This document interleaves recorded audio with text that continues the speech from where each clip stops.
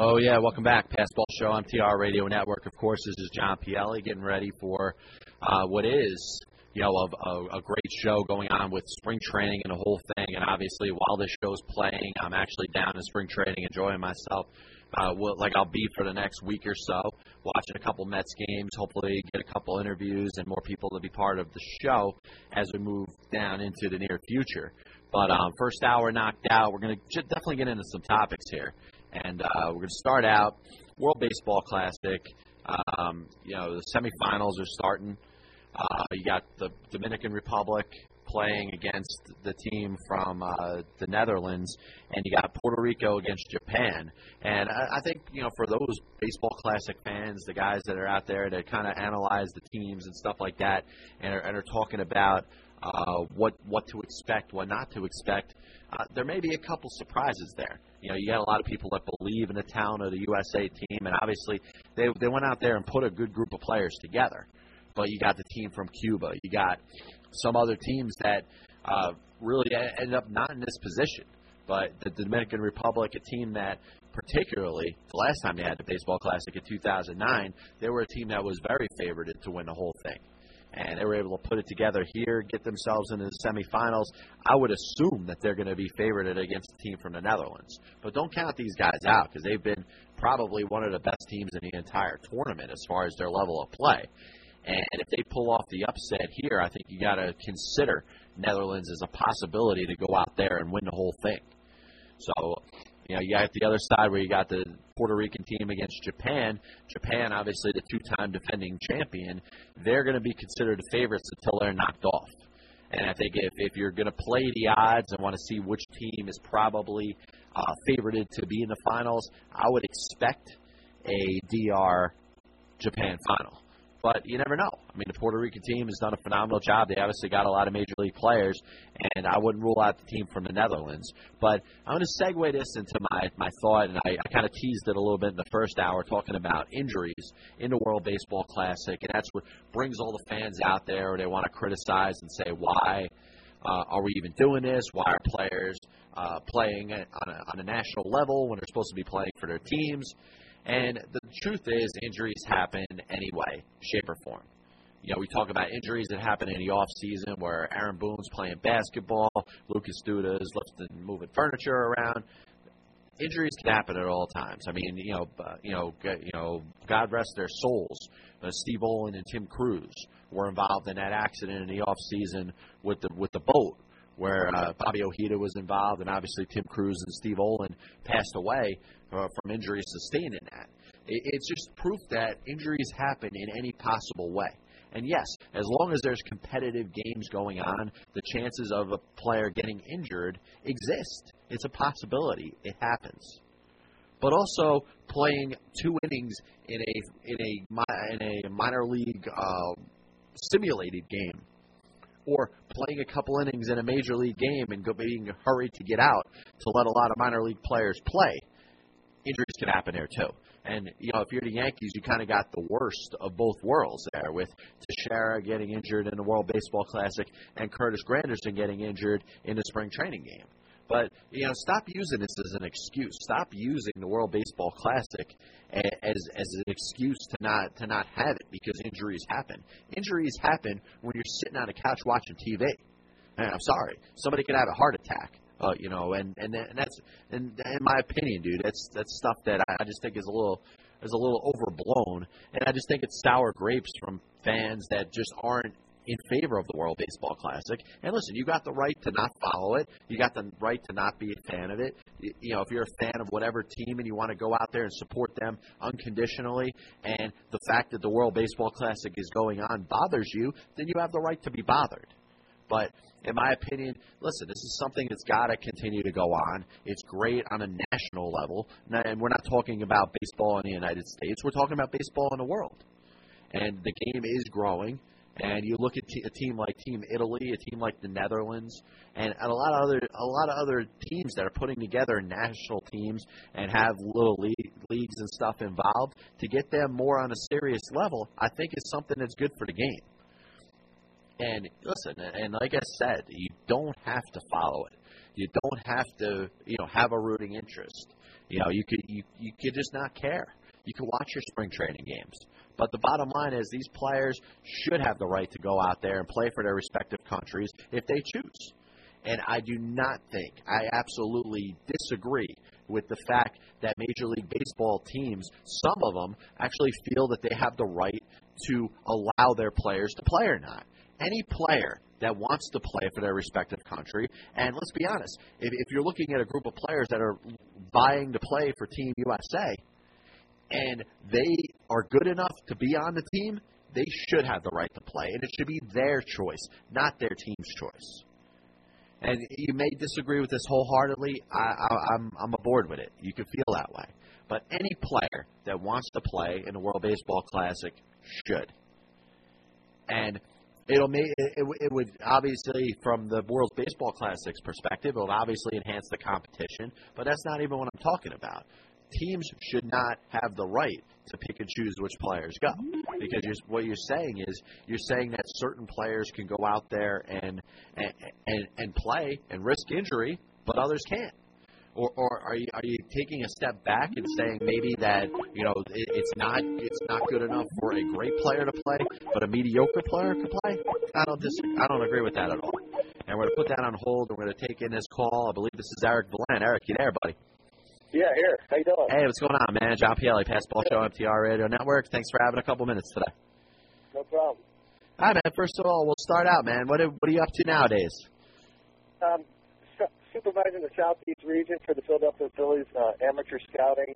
Primarily, my job is to compare players in Louisiana, Mississippi, Alabama, Georgia, South Carolina, Florida, and Puerto Rico, kind of in that region, high school, college kids. I supervise 3 area scouts that cover those states, and my job for the Phillies is kind of just put those kids in order of how I feel we should like them.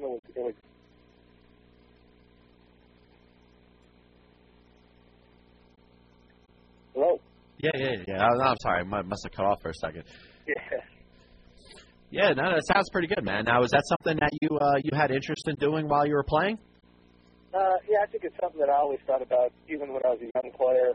Even say back in high school, I was always interested in baseball and knew that I'd go as far as I could with my playing career, but it was something that was going to be with me my whole life. So I coached for a year with us, and then scouting kind of just fits our family. It just allows me just to do the travel and it keeps my family at home base. Yeah, that sounds pretty good, man. And now, obviously, as a major league player, you established yourself. You had a couple cups of coffee with the Phillies, and then I think you kind of established yourself as a 25-man roster guy with the New York Mets. First, tell us a little bit about coming up with the Phillies and your path to the major leagues. Yeah, Phillies #1, just a great organization from top to bottom. I was fortunate enough to get drafted by them out of UCLA, and I played almost close to 5 years, all of my early years with them, and kind of couldn't quite break in with them, and I got traded to the Reds in 2003, played a month with them, and then I got Rule 5, the draft over the New York Mets in the winter of 2003, and I had a good spring training in 2004 and kind of ended up sticking with the club the whole year, had a good year, and went into 2005, a little bit of a rough start. We weren't meeting up to expectations of the team, and I was more like, as a bench player, wasn't playing that well, and I was one of the guys that they wanted to get some new blood in there, and I got designated for assignment in about June of that year, and spent the rest of the year at AAA. So spent about a year and a half with the Mets, where I kind of had most of my big league time was with them. So it was a good experience, and you just kind of try to stay there as long as you can because it's such a competitive game, and I made the most out of my abilities, and was fortunate enough to get about 2 full years out of 5 years in the majors. Yeah, absolutely, man. Once again, this is John Pielli. I'm here with former Major League outfielder Eric Valent. Now, Eric, you end up sticking around really after the 2005 season. You mentioned that you spent 79 games in Norfolk after you ended up getting designated for assignment. Did anything hit you as you end up playing in the San Diego Padres organization the following season that you thought things might be coming to an end a little bit? Yeah, I think so. When I got up there in 2004, I established myself, and then in 2005, when I ended up getting sent down again, especially I think I was 20, 28 or 29, you start to realize that your opportunities start closing a little bit where, I had my window to establish myself. I was doing the best I could. I just couldn't quite keep myself there. And that just shows you how tough, it's just such a tough game where a guy like myself where I wasn't real consistent with my swing enough to be playing in a bench role. And that, I didn't. I had some power, hit some home runs in the big leagues, but my power wasn't enough to keep me in an everyday lineup. So I was kind of caught in between, and I wasn't really a base dealer. So my job was supposed to be a left-handed power hit off the bench and have as many consistent bats as possible, and that's what I strove for. But like I said, it's a tough game, and you try to do the best you can and stay up there as long as you can. And, I felt good about that's what I did in my career, and ultimately it came to an end, sooner than I anticipated as I was a young kid. But hey, I was fortunate enough to live out my dream, and I didn't make it to the Hall of Fame, which was my goal as a kid. But I got there and had a decent career. Yeah, no question about it. Once again, this is John Pielli. I'm here with Eric Valent. Now let's talk about some happier times. Talking about early on, 1994 World Junior Championships. You obviously had a key role on that team that ends up winning the bronze medal. Tell us a little bit about being involved with that team. Yeah, that was kind of like the beginning of really a lot of playing baseball for me as a kid. 94 was the summer before my senior year of high school. I made the USA Junior team, and on that team we had future big leaguers. Randy Wolf was on that team, Eric DuBose, Ben Davis, David Ross. So we just had a real good club. It was a great experience to play on that team, and we played that championships in Canada that year, and I believe we lost to. I think we got the silver medal. I think we lost to Korea in the gold medal game. We ended up capturing the silver medal, but that was just a great experience playing against players from Korea, Chinese Taipei, Australia, Canada, Cuba. Plus, on our team is kind of the cream of the crop from the United States. So to be able to play at that level and have some success, I knew that I was on the right track of where I wanted to be as a major league player. Yeah, no question about it, man. Obviously, you were a key component, if not one of the guys, when it came to you hit 394 with 9 runs, nine runs scored, 9 RBIs. Winning the gold medal in the 1995 World Junior Championships. Yeah, the 95 team, again, a lot of future big leaguers off that team, Brad Wilkerson, Jody Garrett, Matt White, and exactly that year we were able to capture the gold medal, and that gold medal game was played at Fenway Park. So, again, another great experience. USA Baseball was, helped get me on the map, a first-class organization. I still have a lot of friends that have come up through the program that I still stay in touch with. The general manager of our junior team that used to run that team is actually the president of CEO of USA Baseball now, Paul Seiler. So just a great time in my life and a great experience with a lot of good memories. Yeah, I'm going to jump around a little bit. We'll throw in the whole cycle. Tell us a little bit about hitting for the cycle in 2004 when you were with the Mets. Yeah, I hadn't started the game in a while. It was a day game after a night game in Montreal, and first at bat, I remember I hit a hard shot off the first baseman's glove and kind of beat the guy to first. So I got the single with my first at bat. Second at bat was a double. Third kind of fade towards the left field line. The guy sitting on sledge dove and kind of went off his glove, and so I was fortunate enough to get a double there. So I was 2 for 2, and then I hit the home run my third at bat. And then the score was 8-3 going into my fourth at bat. I remember telling the guy, look, wherever I hit it, I'm just going to keep running until they tag me. So I roped the shot down the right field line. I just said kind of just a perfect timing, just to keep going. The score really didn't matter if I got thrown out or not. And we had a guy at first base, Mike Cameron, which kind of helped me get that triple because as the cutoff still came in, Nick Johnson and I kind of glanced home to see Mike Cameron running, and just that slight hesitation, I was able to beat the throw in the third. So that was my triple, and the cycle, and kind of my tidbit in my Major League career. Hey, listen, man, you didn't make the Hall of Fame, but at least you hit for a cycle, man. Yeah, there aren't a whole lot of big league players that said they could do that. No, a lot of luck, you know. Listen, Eric, I want to thank you for having some time, man. Best of luck with everything you're doing with the scouting, and hopefully I can get you on the program sometime in the near future. Hey, no problem, Joe. Thanks a lot. Yep, take care. That was Eric Valent, former outfielder with the Mets, Phillies organization, a little bit with the Cincinnati Reds, of course, now as a scout with the Philadelphia Phillies. And listen, we're going to jump right into some things here, and I think we had a little bit of a continuous call type of thing, and that's what I like. I like to interact with different people here and there, and it was great talking with Scott Pose and then with Kevin Bass and then Gary Templeton and now Eric Valent. But now we could get into some stuff where you can just hear me for a little bit, and if you can tolerate my voice, I'm just going to kind of knock things out, man. Done with the World Baseball Classic. I let my opinion out about it. I like it. I think that players should have the right to play for their respective countries if they want to. And listen, you may disagree, but we'll save it up next time I open the phone lines up. We'll let you guys call in. But moving on, we got into a little bit with the Mariners, and I told you I do think the Mariners pitching staff is going to be what kind of drags it out there. But I also think the fact that guys like Jesus Montero, Dustin Ackley, even Kyle Seager, who was one of their better offensive players last year, I think all have another level that they could get to.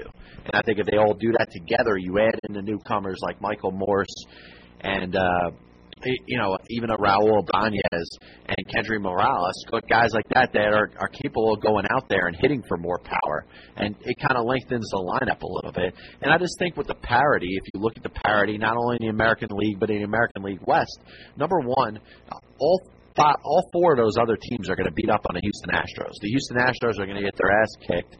You're going to go out there, you're going to get your wins against those guys. And I do think the other teams are playing each other enough. I think are going to make it to a point where there's going to be more parity in that division. I mean, I do pick the Angels leaps into bounds, being better than the other teams. I don't think it's going to be a race like it was last year when you had the Rangers and the Athletics win it at the end and the Angels in it all season. I think the Angels are going to go out there and win that division without a doubt this season. But, the other teams, the A's, the Rangers, I think the Rangers in particular have taken steps back, not re-signing Josh Hamilton, not replacing his bat in the lineup anywhere. And I do think that they have more holes than they had in years past. And I think a team like Seattle can go out there and win their share of games against the Rangers. I think the Oakland Athletics, and I told you, this was the perfect Cinderella story. You're looking at a team that wasn't ready, that had every single thing go right in one season.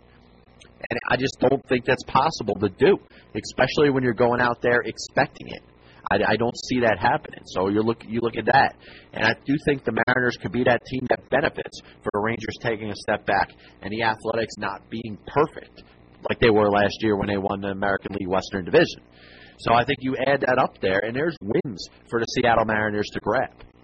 I really think there is. Moving forward, we got the Los Angeles Dodgers have an opportunity right now. And a lot of talk has been out there about their payroll, spending over $200 million this year, $100 million more in payroll than they had last season. But they actually have a chance right now to have an 8-man starting rotation if they wanted to. Obviously, it's not going to work out that way. Teams are going to go with 5 starters, but you start out there with Clayton Kershaw, Zach Greinke if he's healthy. You go with the Rue guy that they got, Hung Jin Ryu, that's coming up there, and he's going to have a spot in the rotation. Josh Beckett, remember, you acquired him with Adrian Gonzalez and Carl Crawford last year. And you got those 4 guys. You got a 5th starter spot that's essentially you got 4 major league starters competing for one spot.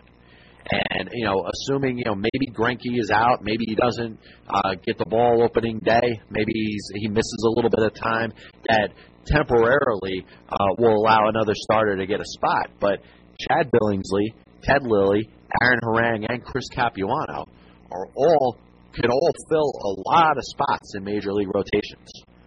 There's no question about it. Only one of them is going to get a chance to do the job for the Los Angeles Dodgers this season. Does that mean that there's potentially 3 guys that are on the trading block? Absolutely. I think the Dodgers would like to see a team offer something for Ted Lilly They could probably start out by moving him. Maybe a team that has a fifth starter kind of candidate, maybe a spot that they could throw Ted Lilly in there, and maybe he could have a comeback season. Aaron Harang and Chris Capuano pitched relatively well last season. You know, you look at a couple guys that are pretty much journeyman pitchers at this point. They're not going to be considered aces, but they could go out there, and Capuano has shown over the last couple of years, and Harang over the last several seasons, that they could both be serviceable guys. They could go out there, make their 30 starts, and win between 13 and 16 games. That's in demand with a lot of teams in Major League Baseball. So I wouldn't be surprised to actually see both of these guys, and maybe all three, including Lilly, moved before the season starts here. And you're only looking at a couple weeks away. So what teams need starting pitching? You know, the answer is just about everybody. There aren't too many teams that say they have their bona fide 1 through 5 all set up. And that being said, I don't think you can rule it out. I think the Dodgers are actively shopping these pitchers. I mean, you look at a lot of teams that certainly can use a 3 or a 4 starter. Even the New York Mets, to some extent, with Johan Santana potentially starting a season on the disabled list, it's looking more likely at this point than it's ever been. I mean, maybe they would be interested in giving up a mid-level player to get a Capuano back. You know, and obviously Chris Capuano did a phenomenal job for the Mets a couple of years ago when it wasn't really expected. He was a guy, he was signed on kind of one of those split contracts. Yes, he was given a 40-man roster spot, but a very low base salary with a lot of incentives. And he went out there and he lived up to the contract and beyond. And he took that, he parlayed that into a 2-year deal with the Los Angeles Dodgers, and now he's probably not needed now. I think the Mets, if they can, add him up there, bring him in, use him as a number 5 starter, and get some innings. I would be in favor of that from the New York Mets perspective. Other teams out there, I think the Atlanta Braves should be interested. I know Julio Teheran looks like he's going to get a spot in the rotation, but maybe if they want to move him down to the minors, I think he would be a fit in Atlanta too. So this is something worth considering, but I do find it fascinating that the Los Angeles Dodgers could possibly move 3 legitimate starting pitchers that can have an impact in the team's rotation before the season starts and still have 5. I mean, Kershaw, Greinke, Rue, Beckett, and Chad Billingsley is probably as good of a rotation as you're going to be able to find. And to say that you got 3 guys after that is just phenomenal. And then it goes back to the point where you're talking about the Los Angeles Dodgers and what they're doing with their money. They're going out there and they say, hey, we want a starting pitcher, let's get a bunch of them. Let's sign Greinke. Let's sign Rue. Oh, yeah, we just traded for Beckett. I forgot, but we're going to bring him in. But what about Lilly and Harang and Capuano? Yeah, we'll bring them in too. And the Dodgers certainly have a lot of options. And, you know, when you talk about through a Major League season, the amount of starting pitchers that you need, obviously no team is able to go 162 games with just the 5 starters that they start the season with. This would be ideal if the Los Angeles Dodgers could do this. Could they save the other 3 guys? Well, the problem is they're all established pitchers.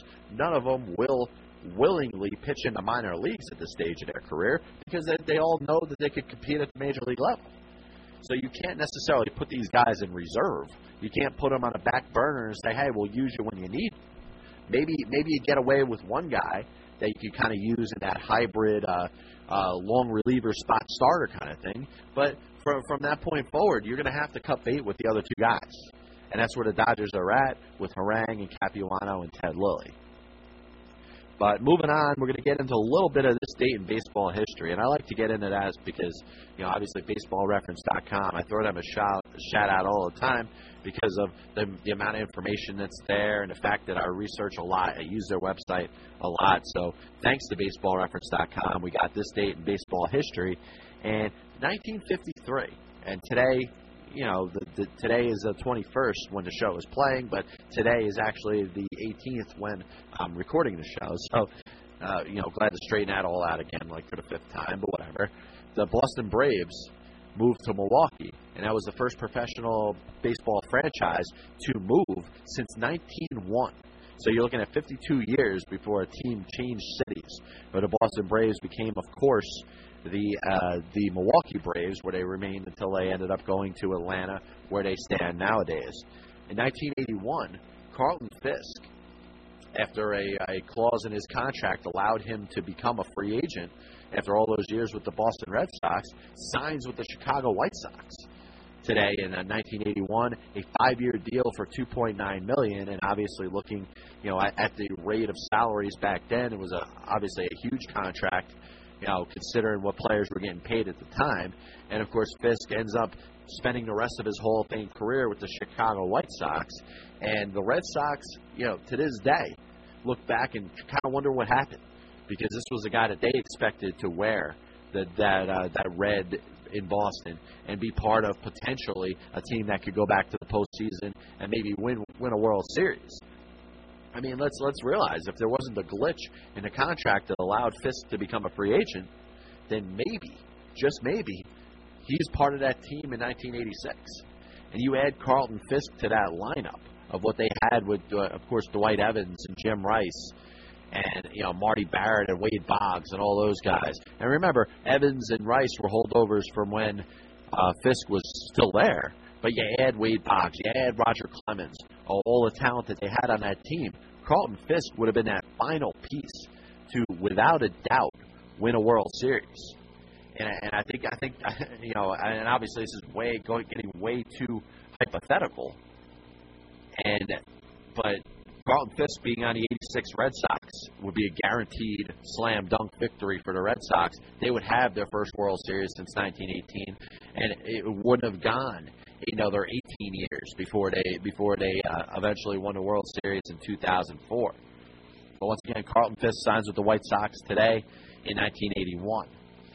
Charlie Lau, the longtime hitting coach for the Kansas City Royals, passed away on this day in 1984. And, of course, Lau was known for what he did in developing a young George Brett in the 70s. And he did a phenomenal job. He didn't have as long of a career. He wasn't a dominant player when he played in his own right, but his hitting style is certainly used in his game a lot today. And you see the way a lot of things go with players learning stuff, and you got to give him credit for what he did as a hitting coach. And of course, he died certainly way before his time of cancer at age 50 in 1984. A year later, in 1985, Willie Mays and Mickey Mantle were actually reinstated into Major League Baseball by new commissioner Peter Ueberroth. Bowie Kuhn, who was obviously the commissioner before Ueberroth, had suspended both players indefinitely because of their involvement with a casino in Atlantic City. And obviously you know about gambling in baseball, the whole 1919 Black Sox and throwing games and stuff like that. Obviously they have a very strong rule which, a couple of years later would take the baseball life of Pete Rose. And those players were not allowed, Mays and Mantle, both Hall of Famers obviously, were not allowed to associate themselves with baseball because of their involvement with this casino in Atlantic City. And Ueberroth ends up saying, listen, as long as they don't promote what they're doing, they are allowed to affiliate themselves with a major league franchise if they choose. So it was good for baseball to get two of its all-time greats, obviously. I mean, if you're talking the top 10 best baseball players of all time, these guys are certainly touching the top 5, with Mays maybe ranking maybe, in my opinion, at 4 or 5. But Mantle certainly is a top 10 player when you're talking about the best players, position players to ever play in this game. And imagine baseball. Imagine how baseball would have been if these guys were not allowed to be involved anymore. I mean, Mantle, of course, before his death, you talk about a guy that's not allowed to associate himself with baseball, no more old-timers games, stuff like that. And then, of course, Mays and everything that he does, still living strong right now. Baseball would not be the same without including those guys. And just understand that for a short period of time, they were not included. And I think that has to be looked at that way. Hey, is this Gary? Yes, this is Gary. Hey, what's going on, man? John Pielli, Pass Ball Show on TR Radio Network. Thanks for having a couple minutes today. No problem, man. Hey, listen, man. Let's talk a little bit about starting out. You're obviously your father, Gary Templeton, had a very successful major league career. Tell us a little bit about coming up, in the baseball environment, and then getting into professional baseball yourself. Well, I mean, it was me and my brother. I have a brother that's 3 years younger than me, and okay. We just grew up around the ballpark, you know. It was come home, do your homework, and then we were going to watch Dad play. And, I mean, back then it was called Jack Murphy Stadium. I think it's called Qualicom now, but, you know, we used to just run around the stadium, you know, run through the locker rooms with some of the other Major Leaguers kids and, you know, just have a good time watching our parents play, you know. And then, you know, me and my brother, we would play against each other every day in baseball or basketball. So, you know, I've always been competitive, you know, sports-wise. You know, just always enjoyed the game, you know, and being around it, you know. And, I mean, to me, it was always normal because, I mean, that's the only thing I ever knew. No, absolutely, you know, man. That's how I grew up, you know, so. Yeah, I'm sure it helped having a father that was that good. I'm sure he got you right into things. Did you get any chance as a child to kind of get a look at the clubhouse and stuff like that as Dad was playing? Oh yeah, I mean during the games we'd be all in the clubhouse. You know, there's a spot in Jack Murphy Stadium where you could stand right behind home plate and you can see through it.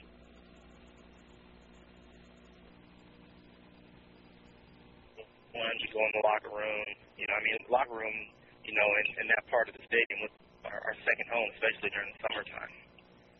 Yeah, no, absolutely, man. Now you end up getting drafted yourself a couple times. Looks like you end up going into the Anaheim Angels organization.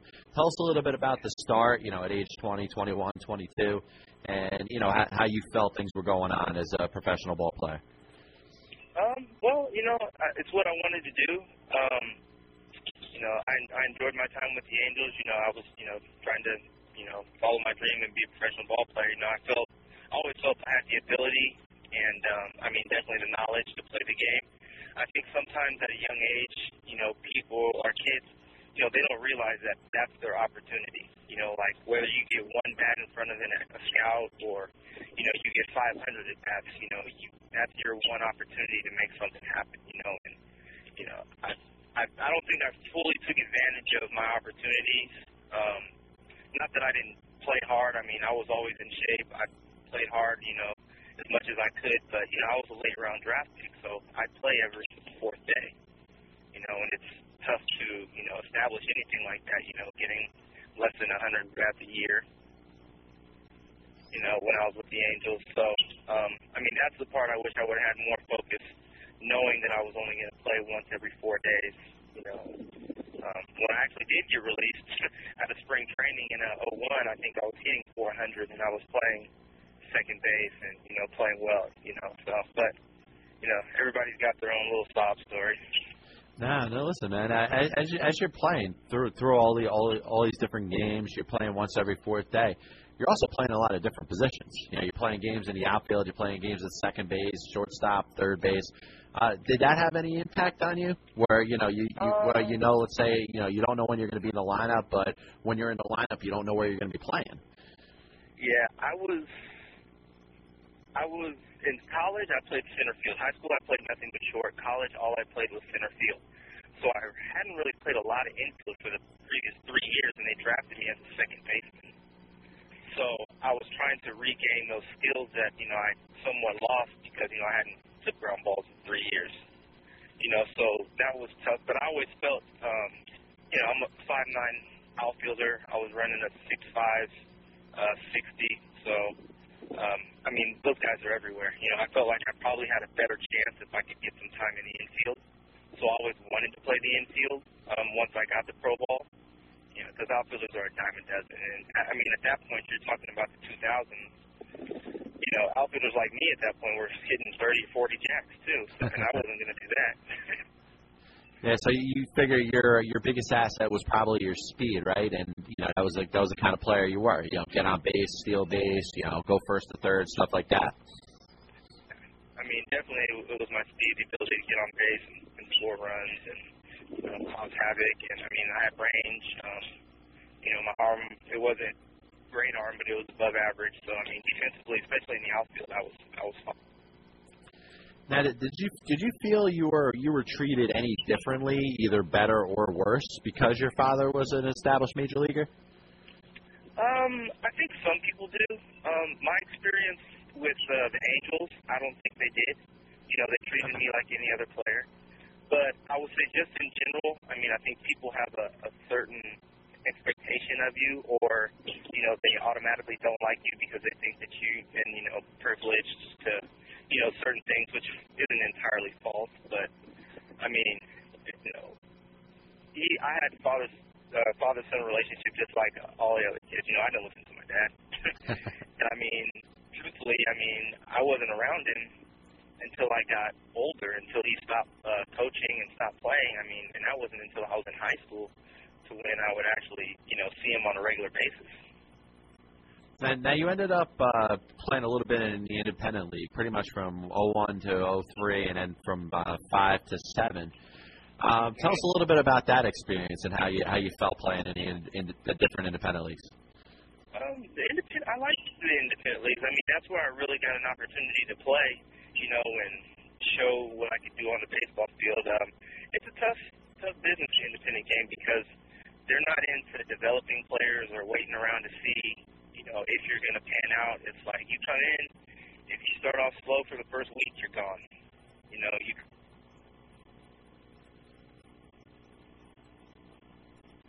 ready to play right away, which is a lot different from the affiliate ball. You know, they'll work with you. You know, they'll teach you. When you get to independent ball, you know, it's how good are you right now? Can you help me right now? If not, then we're going to find somebody else. Now, this may come I don't know, but maybe from my perspective looking at it, it may come full circle a little bit. You know, with Dad getting a job as the Newark Bears manager, you got any advice for Dad as far as, you know, being involved in the independent game? Maybe something that he wasn't really involved in as a pro player. Actually, he's been managing independent ball for 7 or 8 years now. Okay. He started in Gary, Indiana, with his first independent managing job, and then I actually played for him there. Okay. And that was the first time that I was actually around him all the time, and he will attest it was probably both of our worst summers. But he coached there for 2 years. He managed there. He managed in the what used to be the Golden Baseball League in Orange County for 3 years. Okay. Chico for 1 and Hawaii for 1. So, I mean, I still get all my, you know, managerial stuff from him. You know, if I have questions, I call him. He's not quite calling me for anything yet. So you got any aspirations again of you know, staying involved with the game? Yeah, I'm the manager of the Hilo Stars. It's a new independent league, and it's called the Pacific Association. There's 2 teams in Hawaii, 2 teams in the Bay Area, and on our schedule we play against some Japanese independent teams, and we do some interleague play with some of the other independent league teams on the West Coast. All right, man. Sounds good, man. Well, listen, I wish you the best of luck, man, and hopefully I can get you on the program sometime in the near future. Well, once again, John Pielli, Passball Show, MTR Radio Network. You know, want to move into something I was thinking about the other day. I actually haven't gotten in the process of writing this yet, but the 1941 Los Angeles Dodgers are a team that, in my opinion, stands out. And yes, why would you pick the 1941 Dodgers? You know, you talk about all the teams that they had in the late 40s with Jackie Robinson, the 50s with Duke Snider, of course, the 60s when they moved to L.A., and, you know, after they moved in 1957 and 58, they became the Los Angeles Dodgers. But the 1941 team really is the one that goes, in my opinion, as the answer to this question. Which one of these teams does not belong? Because you look at the Brooklyn Dodgers of the 30s, you know, into the late 30s with Casey Stengel as the manager, and you realize that they weren't really good for a while. The Stengel years, I mean, you know, they were a bad team. And they end up moving up. Of course, you know, you remember in 1920, if you can remember that back that further, or if your researched mind allows you to, the 1920 Dodgers, the Brooklyn Robins at the time, end up losing to the Cleveland Indians in the World Series. And what stands out about that is the fact that that was their only World Series appearance. That was their only postseason appearance to that point. So 21 years later, 1941, a team that has Pee Wee Reese, and Pee Wee Reese, in my opinion, is really the only guy that stands out from that point. I mean, the rest of the players, they hadn't come up yet. There's no Jackie Robinson at this point. There's no Roy Campanella. There's no Gil Hodges. There's no Duke Snider. These guys were still too young to really make an impact or even be up at the point of this team. But you got a catcher in Mickey Owen, and obviously remember what happened in the 41 World Series and the ball getting through his legs and stuff like that. And Mickey Owen had a very good career playing from 37 to 54. but he's known as the GOAT for the ball that ended up going through his legs, allowing the run to score. And obviously, you look at a team that let's be honest, doesn't have too many named players on it. Pee Wee Reese, of course, is known. Leo DeRocher, the manager, and of course the player manager at that point, because he played a little bit of shortstop, is known as a face of that team. Pete Reiser, a 22-year-old outfielder, ends up having impact on some of the later Dodger teams. Dixie Walker, who was known as getting that petition together to try to get Jackie Robinson out of baseball or out of playing for the Los Angeles Dodgers because he was black. But you look at the amount of the players that played in this team, it really wasn't. This team, the 1941 version, really had no resemblance of what ends up happening later in the decade when they of course, play the Yankees again in 1947 in the World Series, and 49 and 52 and 53, and of course they beat the Yankees in 55 and lose again in 56. So you're looking at a team that really didn't have any relationship to the other ones. But a couple key players did play on that team. Obviously didn't have impact, but Paul Wainer, the Hall of Fame outfielder, who obviously is known for his time with the Pittsburgh Pirates, played a little bit on that team. He didn't finish the season on the team. We talked about DeRocher being kind of a part-time player, was, 12 for 42 that season. But, you look at some other guys that ended up having impacts on that team. A couple pitchers. One guy that's notable didn't play a lot. Actually, got 2 games that year. Ends up finishing his career with the Giants a couple of years later, and that's Van Mungo. And Van Lingle Mungo is obviously the name of a song that was done because of the guy. He was known as a guy that was very temperamental. Was known as a guy that was kind of crazy. And he ends up pitching a couple games for that team that year. Bill Swift, who was known for what he did in the 20s and the 30s, made a couple of appearances for them that season. But, you look at their starting rotation, Freddie Fitzsimmons was really the most established or known pitcher that was on that staff. And, he was 39 at the time. He went 6-1 with a 2.07 ERA. So you're looking at this team, and I just find it very interesting, the fact that the 41 Brooklyn Dodgers had no real relationship to the team that ends up going to the World Series and losing to the Yankees in 1947. So we're glad to touch on that for a little bit. But, listen, I want to thank everybody for having some time, being part of the show today.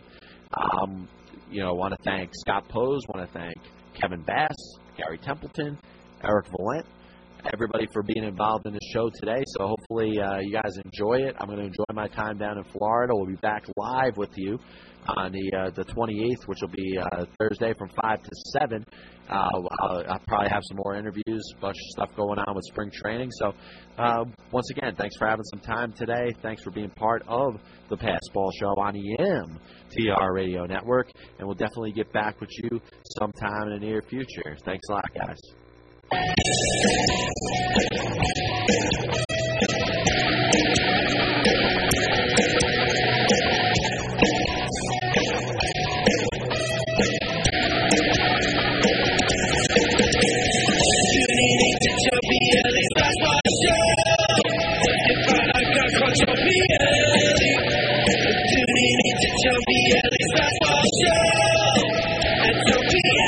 Show.